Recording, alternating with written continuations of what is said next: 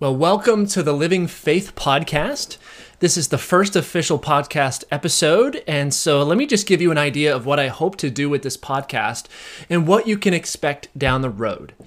First of all, my real goal with the podcast is to give you something to reflect on throughout the course of your week. Now, I know we've got sermons each Sunday morning, and typically there's a good bit to reflect on there, so maybe you're asking, why do a podcast too? Well, a podcast can provide more to those Christians who are hungry for more, or it can also be an entry point for people who are exploring the faith, or maybe they're just curious about our church. It's also true that I want to ensure that Sunday mornings, first and foremost, focus on the scriptures. There is a reason we read 4 lessons each Sunday as Anglicans, and normally the sermon is an exposition of those passages.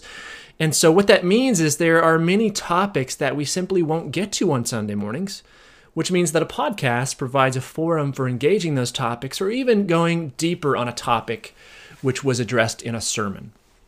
My second goal with this podcast is to make it as accessible as possible. I'm going to keep these episodes between 10 to 15 minutes each week. And the benefit of a podcast is that you can listen wherever you are and while you do whatever it is you are doing, whether you're on a walk or on the couch or making dinner. You can do it on your own time schedule and at your own pace. And my plan right now is to post each new episode on Thursdays so you can watch for those in the future. Finally, if you have any questions or comments after listening to an episode, I'd be happy to hear from you at peter@livingfaithanglican.org. So, what will we do today to kick this thing off? Well, I'm calling this episode Justice and Race, What's Next? This will be a follow-up on the dialogue that Father Bob and I had on Sunday, June 21st, with this topic of justice and race. And in that sermon, we discussed a biblical theology of justice. And we said that justice in the Bible, it's a relational thing, first and foremost. It's when people live in right relationships with God, with one another, and with the rest of creation. Now, the Bible portrays a two-pronged application of justice in a post-Genesis 3, or a sinful and a fallen world. The first application is called retributive justice, and that's the kind of justice that occurs when someone who does something wrong is punished. We're all really familiar with this, as we've all watched courtroom dramas on TV or on film. The second application is called restorative justice, and it's this kind of justice that occurs when someone does right towards someone who is being wrongly treated. And this is actually the kind of justice that the Bible speaks of the most. All in all, justice then is the pursuit of good and right relationships, which includes both retributive and restorative justice. Now, as Christians, it's important for us to recognize that justice originates with God, not with us. God is the just. God is the righteous. And so we can make sense of our doctrine of justification, that Jesus, who is God the just, died for us human beings who are unjust, and in so doing justified us before God, or made us right with God and with other people. And now as the people of God, our job is to carry on the mission of Jesus the just, as the justified, by bringing God's good and just rule to the world. Now, in that dialogical sermon, we also discussed a core biblical theology of race. We said that, first of all, God created one human family from our common parents, Adam and Eve, and all humans bear God's image. We said that God's redemption of humanity has always been about all people, whether that's in the Old or the New Covenant. We said that the church, which is supposed to be and is the representation of God's kingdom on earth, should demonstrate equality among all people in terms of belonging, value, and voice. And finally, we said that the Bible presents the new creation and the worship of God there as thoroughly multiracial. Now, it's based upon that theology. We shouldn't be surprised that racism and the injustice that racism creates is inherently unbiblical. Theologian John Piper says racism comes from exalting ourselves over against our Maker, and of course, if over against our Maker, then over against each other. We make ourselves into gods, and then we do injustice to the only true God, and of course, to all those around us. We are first idolaters. And then through that idolatry, we are led to injustice against God and others. And thus, there is simply no faithful way to uphold racism or racial injustice from the Scriptures, even though many Christians have tried in the past. They've been wrong. They have woefully missed the teaching of Jesus. So then, based upon what the Scriptures teach, how can we pursue racial reconciliation in the church and racial justice in the society we find ourselves in? In other words, what's next?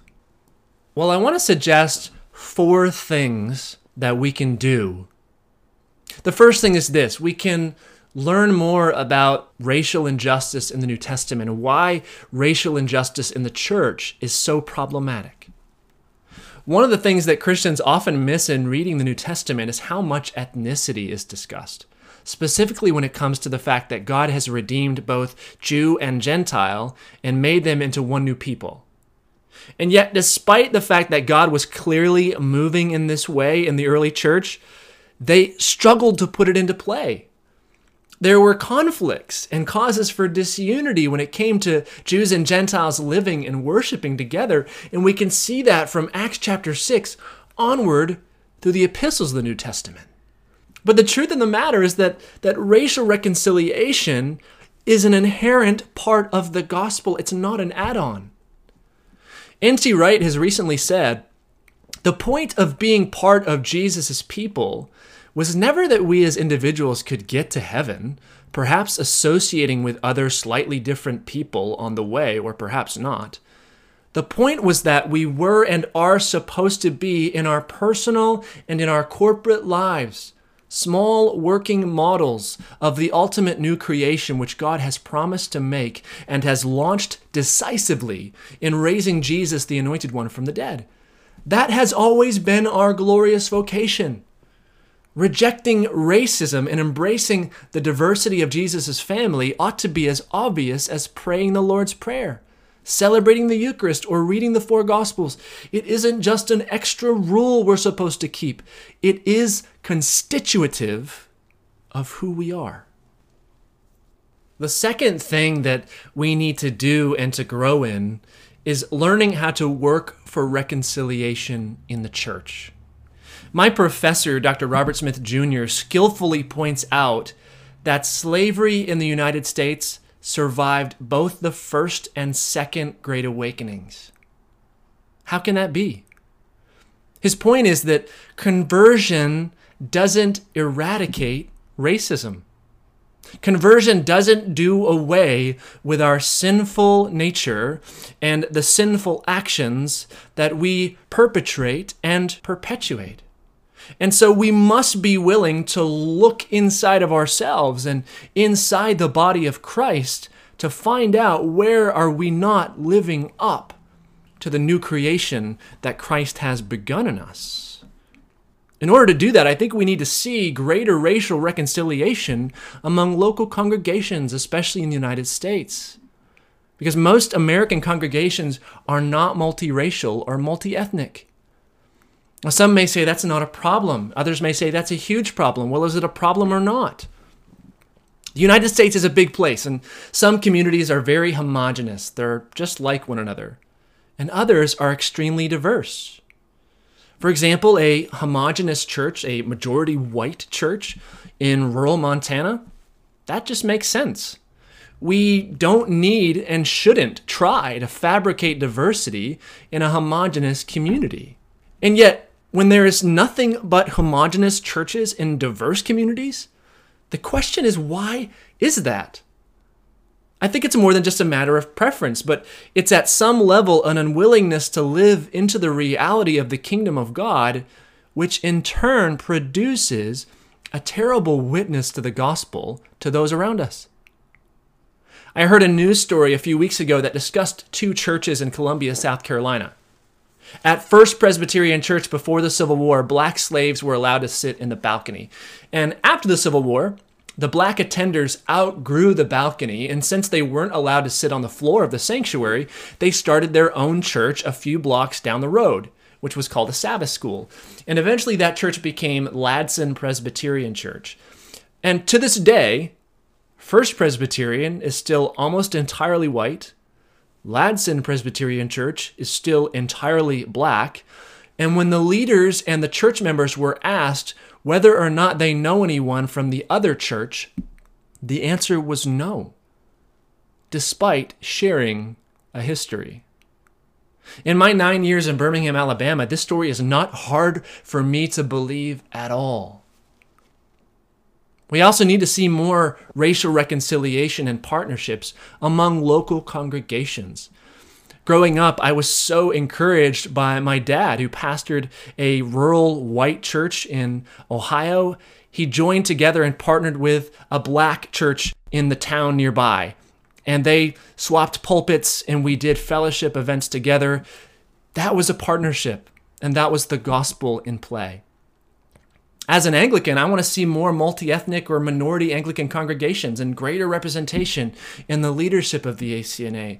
Those things will be signs that we are serious about pursuing racial reconciliation. The third thing that I think we can do is to learn more history. My undergraduate degree is in history, and I can't say enough about how important history is. It's our story. We can't know who we are or where we came from apart from our story. And certainly, it's important to learn our national history when it comes to racial injustice, especially if that's not something you've been exposed to. But perhaps more importantly, I want to encourage you to learn your local history. Phoenix history with racism is not the same as Birmingham's, but there is a history here, and we need to know it so that we can better see where racial injustice still occurs and where needs of racial reconciliation are. And I think that in seeing those things, we can better know how to respond, because sometimes we feel like, well, is there anything for us to do? And I think the answer is yes. The last thing I want to suggest that we can do is to keep engaging the topic. Don't tune it out. Keep listening and watching and reading. Don't just listen to those you agree with. Try to understand the other side's perspective. Work to see nuance.